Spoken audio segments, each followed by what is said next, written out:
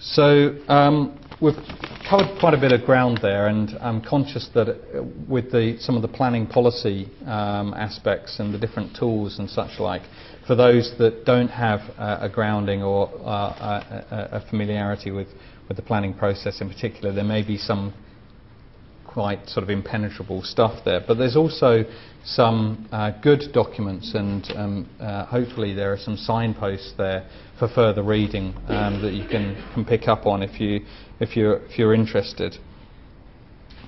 So that's an overview of policy and guidance and how urban design features and can be dealt with. But again, I'd make the point again without sort of wishing to repeat myself, that one can be one can sometimes see that these principles can be applied in quite a dogmatic way.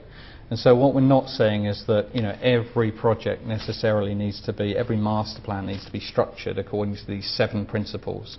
It's really important that the principles come out of an appreciation of a particular place and a particular set of circumstances, and that there's a tailoring to local needs and priorities.